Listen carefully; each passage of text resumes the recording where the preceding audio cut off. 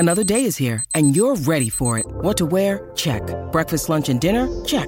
Planning for what's next and how to save for it? That's where Bank of America can help.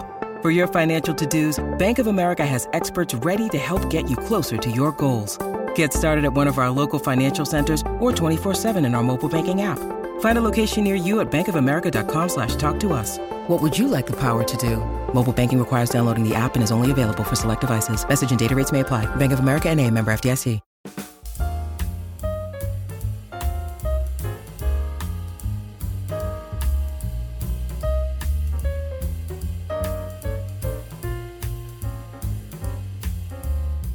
We are here with five-time primetime Emmy nominee BJ Novak. He's made his feature directorial debut on Focus Features and Blumhouse's Vengeance. Here he is.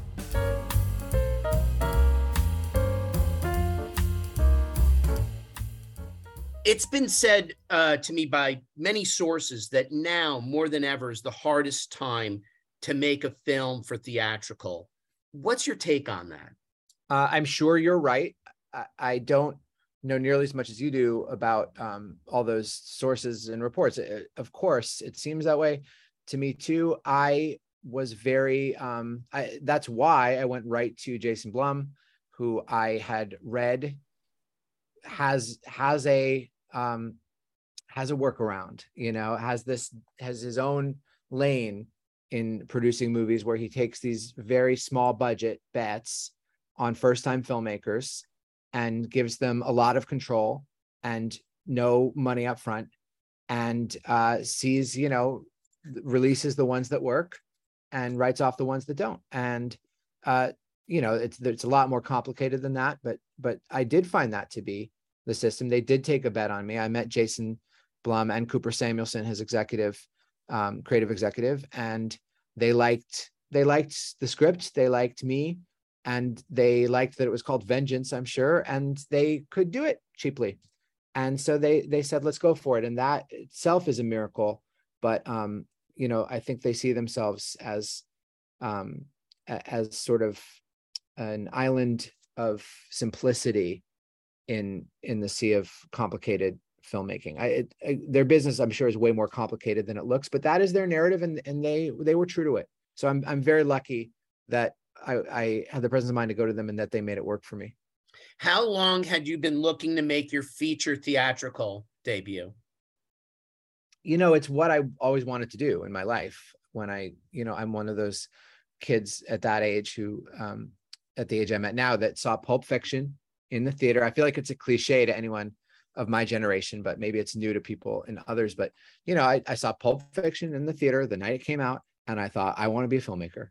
I loved movies, but it had never really clicked for me that someone had made a movie until I saw that. Son of a Preacher Man came on, and there was an angle, and I thought, somebody chose this song. Somebody chose that shot. And I know who that guy is because I saw him in Entertainment Weekly. His name is Quentin Tarantino, and he's cool. And I want to do things. That's what I want to do, like a lightning bolt. And so ever since then, I have wanted to do this, but, I also didn't over romanticize it. I think that, getting to work on The Office is in many ways a lot more satisfying creatively than, saying action behind a movie camera. So I didn't feel unfulfilled that I was doing other things. I felt completely lucky in other reasons, but yes, it was to be behind a movie camera saying action was the fulfillment of a dream as well. And how long has Vengeance been with you? You do have the Zen cadence of a public radio announcer. I don't know if that's a compliment that my voice sounds like a public radio guy. I agree with you, which made me think I was good for the role, and also made me think I definitely have enough of a self-deprecating attitude to not be someone who's casting myself because he wants to look cool. I was like, yeah, you know what? My voice does sound, for better and worse, a little like that. So thank you. What was the exact question though? I got taken how long has Vengeance been with you? Oh, sure. I had the idea sort of the emotional idea of it a long time ago, 2014, 2015, something about someone in sort of a shallow life who is pulled out of his New York or LA bubble with a misunderstanding, a dating misunderstanding with all the texting and the apps. You really don't know who thinks of you as more or vice versa.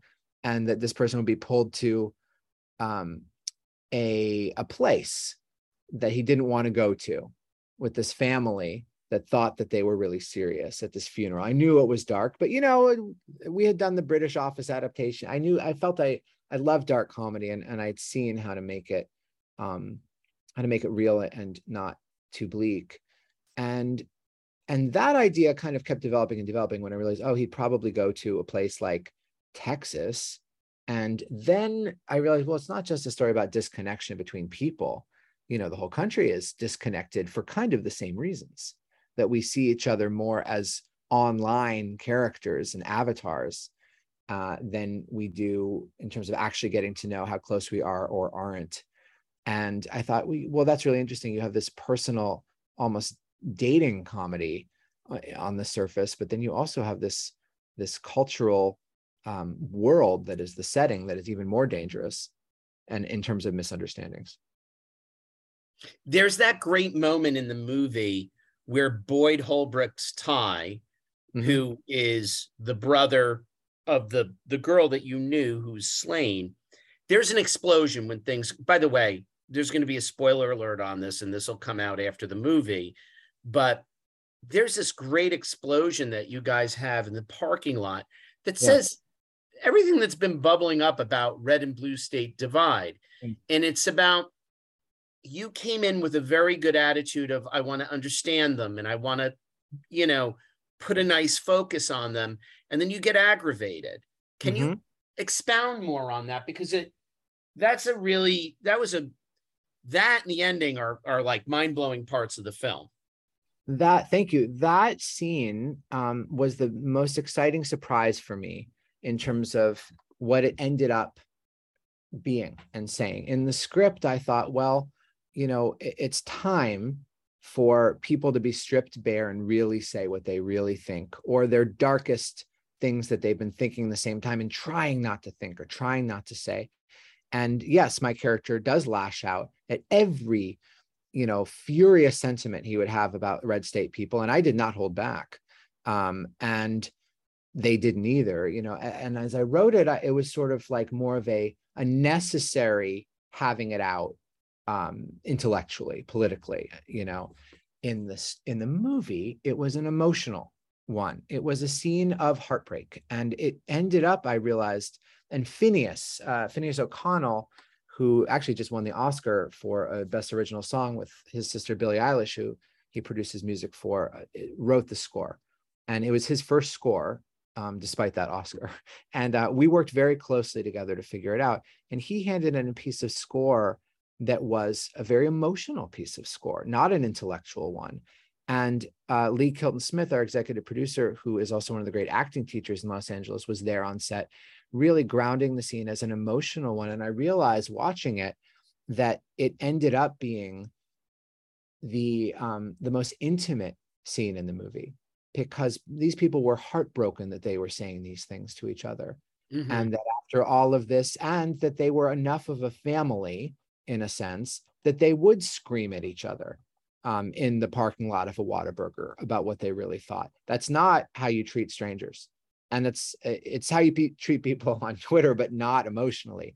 So to me, that ended up being the most intimate thing of the movie, that you had earned that fight, that people who wanted to connect ended up in this place. And it ended up being maybe my favorite scene in the film for that reason, that it's not what you expect. Was the ending always with you, or did you change it at a certain point in time, like closer to production? That was always how it had to end. And people asked me that reading the script. They were like, "Are you sure? Really? Huh?" But I always knew it had to end that way, because to me, there's an inevitability to the structure of the story, as well as to this character, my character, who thinks he knows it all and has all the answers, and needs to needs to really become the story and throw that away to become a person. And so I did and really confront a version of himself that he regrets and he, in a sense, wishes he could have vengeance on. So the emotional logic of the story led to the plot ending. Okay, because I was going to say what's cool is, practically speaking, the ending makes sense in regards to its setting, where it is, and how he gets away with it, how your character gets away with it. However, the type of person you are, one wouldn't expect that. But but it all made sense. For some reason, it all somehow magically made sense. You know, like, do I think your character has that streak in him? No, but like you said, the emotional logic pays Yeah, out. I agree with you. And I also, you know, I think that the fact that it sort of people are a little rattled by it after, I think is good, because that's also the truth of it, that you can get very caught up. And it also speaks to, you know, this is what has sort of seeped into Ben Manalowitz after, you know, a few weeks in this house. Imagine what it's like after a few generations in a place, how much certain ways of thinking and feeling become you that have no judgment on your individual character. It's just, we're all a product of our setting and background. So I think that shock to him of sort of being absorbed into that culture and that logic for good as well as bad is what brought him like that. But I think the fact that audiences leave and that's their first question is a good thing, because it means it wasn't neat and it wasn't expected. And I don't think it was upsetting, by the way. I loved it. It was a wonderful surprise that worked. Right. Did you have to fight for the ending? And when I say fight, either with the producers or the studio, I didn't have to fight. I didn't have to fight with anybody over anything. Yeah. And in fact, that made me, you know, that's really the Blumhouse model, and its focus is values. And you know, it's not a superhero movie, so it's not like, you know, China's going to pull out if you don't, you know, say that. You know, it's, the stakes are what they are. So it was really just, you know, some people saying, are you sure? But that also goes very well to Blumhouse's producing model, which is this almost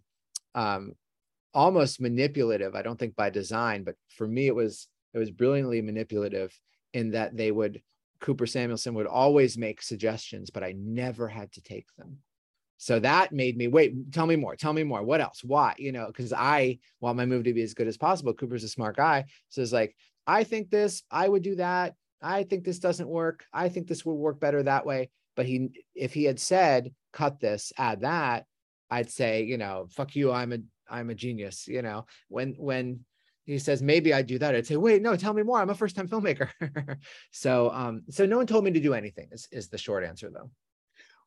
Tell me about this murderer's row you put together. I mean, you got Phineas as your composer, John Mayer, and Ashton showing up in the film. Were these guys always buds? Oh, well, John Mayer is such a great sort of outlier in this. John has been a very good friend for years. And, you know, he has this great opening scene sort of riff with me, largely improvised.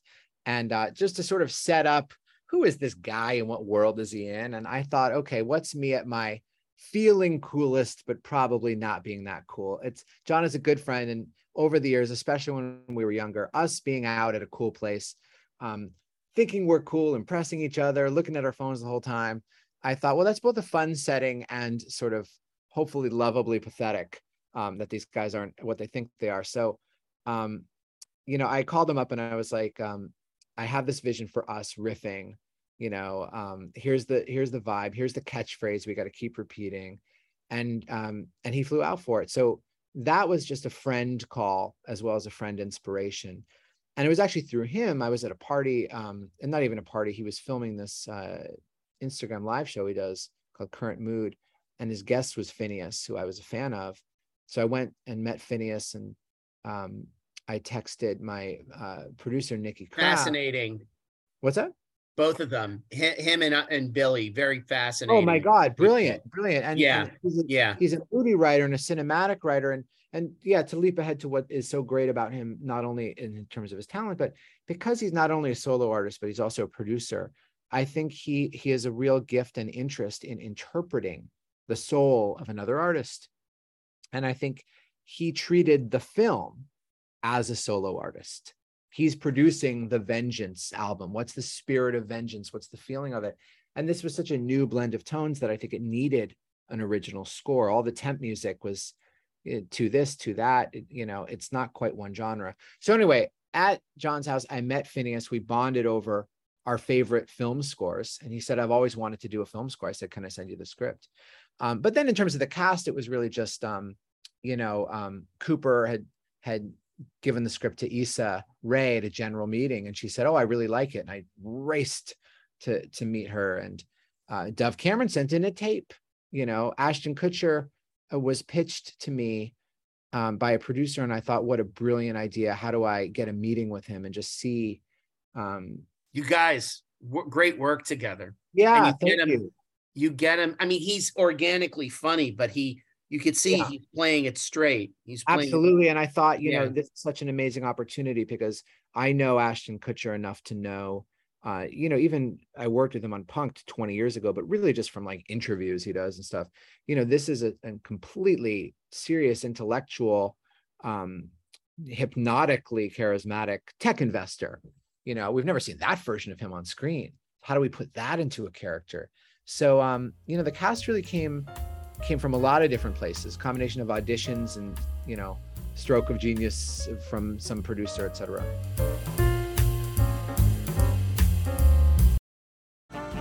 This episode is brought to you by Snapple. Welcome to the Snapple Market Auditory Experience. Close your eyes. Imagine you're walking into your neighborhood store. You make your way to the back and reach for your favorite Snapple flavor. You can't wait. You take a sip. Whoa, that's a lot of flavor. What flavor are you holding? Now open your eyes and check out Snapple.com to find ridiculously flavorful Snapple near you. So I know you get this question probably all the time, but it's us asking, it's Deadline asking. What will it take for a reboot of The Office to happen? Is that a Greg Daniels decision, or can any one of you can you and Mindy say, we're going to do it, and we're going to drive this train? I was like, when you said that, I was like, Office reboot or Mindy Kaling? And you worked them both into the question, but of course. I think I don't know contractually, but I know spiritually it's a Greg Daniels thing, pure Greg Daniels thing. I think everyone knows that he is the person who controls the rights to The Office, spiritually, creatively, the American Office. I don't know the law of it, but we all know that it's a Greg Daniels question. And then, do you think one will ever happen, or is this kind of like the Deadwood movie, where they immediately, like after Deadwood ended after 3 seasons, they were like, oh, it's going to be impossible to get them all back together. McShane's over here, and this one's over, and Timothy is over here. Is it like that with you guys? Like, it would be just this, it would be a seismic force of nature to get everyone back together? Definitely you wouldn't get everyone back together. I mean, right. That ship I'm sure has sailed. I think it's more about, is there anything to mine creatively that's fresh? I just think it needs to be approached as an artistic decision, not as a financial decision. And I worry that there's so much financial pressure, understandably, to mine this, precious metal in the ground called, The Office reboot or spinoff or whatever.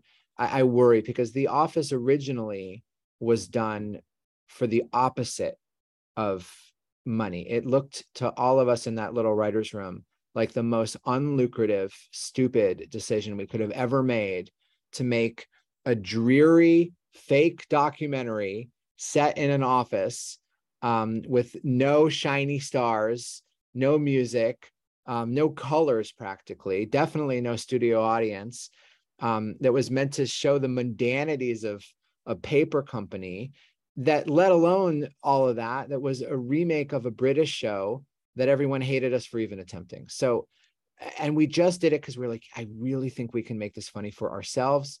And as Paul Lieberstein once said in the room, we all know this is getting canceled. Let's just make something so funny that other writers will see it and give us our next job, you know?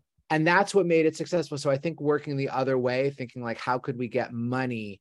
It really needs to come from that artistic, this would be a brilliant, beautiful next chapter. And I just worry. Do you think where we are as a TV audience when it comes to a sense of humor, do you think it would be harder to continue now? Are there any challenges because of political correctness or anything, or nah? Comedy is comedy and comedy will break through. I basically believe comedy is comedy and comedy will break through. And I don't think that the audience of The Office has ever not understood the tone or the feeling of The Office. I think that's why it's so popular. But I think, look, I think in general, the people who worry about what comedy will play over worry. I think audiences are very smart and they know the tone. I think people that get offended are often getting offended good for sort of out of a good place. They're getting offended on behalf of people they think might be offended, who in fact are not offended. They have great sense of humor. So I don't know, but I do think in general comedy is comedy. I do think though that the world that The Office was set in was not as high stakes as this one. So I would worry that that it's not funny to have people have different political opinions in the election of 2024. It's not so funny anymore. The things that are in real life, the world is less funny. So I don't know, you don't want Dwight to say the wrong thing because you might really not like Dwight or Angela or Jim or anybody. So I don't know. Now it's all hypothetical. I look, basically funny is funny. The question is, could the show be funny? And that should be really the only question anyone asks about trying it again. And I don't know if it could be right now, just because it really takes that inspiration. Bringing this back to you, your collection of essays, One More Thing. Have you ever thought of adapting that into film? I mean, you have these wonderful stories. Your dad was a ghostwriter. Mm-hmm. One of your early comedy bits is Michael Jackson was you were at a party, you were at an adult party with Michael Jackson. Oh yeah. He did not do anything. Yeah. That's not even a bit. That's not even a bit. That's just the strangest real thing that's ever happened in my life. Yeah. Yeah. And then comedy in my background for sure. Nancy Reagan, Lee Iacocca in your kitchen. No, that's an exaggeration. I went to Magic Johnson's house when I was 12. That was pretty mind blowing. I've definitely had some mind blowing things, but no, not that. And also, yeah, I mean, George Stephanopoulos, was at my house once. There's certainly some special people and unusual people in the orbit, but I think growing up, like, it was just such an interesting. I was so lucky in so many obvious ways, but one of the less obvious ones is being sort of connected, but a step away from people like that. My father's job was not to be the star. It was to sort of get in the mind of that person. And I think that's a lesson I took so much from writing, is that, what would Dwight think? How would Michael phrase this? And it's something I tried to do in the movie too, with the Texans, that I didn't grow up with, but, how do you really get in their mind and bring it out like that? So I think ghostwriting is one of the many huge advantages I had. It's not an obvious one, but I think it's maybe the biggest, that I saw in my father and respected him for writing as other people. Now, you told us what inspired you for filmmaking. It was the time when you first saw Pulp Fiction, but getting into comedy, mm-hmm. Look, Harvard Lampoon, you're set. That's great. That's fantastic. But what led you down this road? What made you look at the world, with a tilt in your head? I don't know. I always thought, I'm one of those normal ones. And I honestly think it's alienated me a little bit from the comedy community. Because the Mark Marons of the world, definitely see comedy is for outsiders. Comedy is for, people that have a broken past and need to heal. And I agree. It feels that way to me too, that the spirit of comedy, I don't know. I just always was an ambitious kid for comedy. I wanted to make the best comedy and work the hardest at comedy. And that's just where I was driven. And I do think I had a wonderful background in childhood. And I always took sort of inspiration from having learned that Jerry Seinfeld said, I have no tragedy in my life. I'm normal. And he's so funny and made such a great show. And then I heard that both of his parents are orphans. And I was like, wait, what? And I was like, I don't know maybe there is something in my life or past that did make me pursue comedy of all things with this relentlessness, instead of I don't know, finance or something I don't know, maybe there is something about it. But Michael Jackson. Well, look, categories. I did play categories of Michael Jackson, but isn't that a wonderful thing? Not in my case, traumatic thing. In my case, it was right. Not, exactly. But again, I don't know. I think I had the most wonderful, lucky childhood, and somehow still wanted to just devote myself obsessively to comedy. And I don't know if it comes from anywhere that I don't know about, or just sometimes some people want to be baseball players and some people want to be comedy writers. Have you performed stand-up as we've come out of the pandemic? Not in a long time. No, not since before the pandemic. Would you ever go back? Yeah, I think about it. I would like to do something new, though. I'd like to have something to say. I feel that the stand-up that you knew me as when I started was sort of a different personality and era. It's like, oh, I'm 25 in 2000, whatever. What's a sort of charming new observation? And that's not who I am or what the world is. So yeah, if I did something on stage, I'd want to really think what's worth saying and what might someone want to hear. And I think, by the way, I don't think I would talk personally about my life. I think for me, what's personal is how I see the world. And do you see it that way too? But I also I don't know, only if it's funny. I don't know. I also have been very lucky that I have other outlets for something that I'm burning to experiment with. So, and I respect stand-up so much. I mean, the people that are doing it well today are so good. I think it would be hard to get myself back on stage knowing that, the Mulaney's of the world and the Bill Burrs of the world are out there. At Ali Wong, every day I see a new special that I think, how would I ever get myself back up to that peer group? BJ Novak, thank you so much. Thank you for talking. Great conversation. Thanks for listening to this episode of the Crew Call podcast on Deadline. I'm your host, Anthony D'Alessandro. Make sure you subscribe to us on Apple Podcasts, Spotify, or wherever you get your podcasts so you never miss an episode.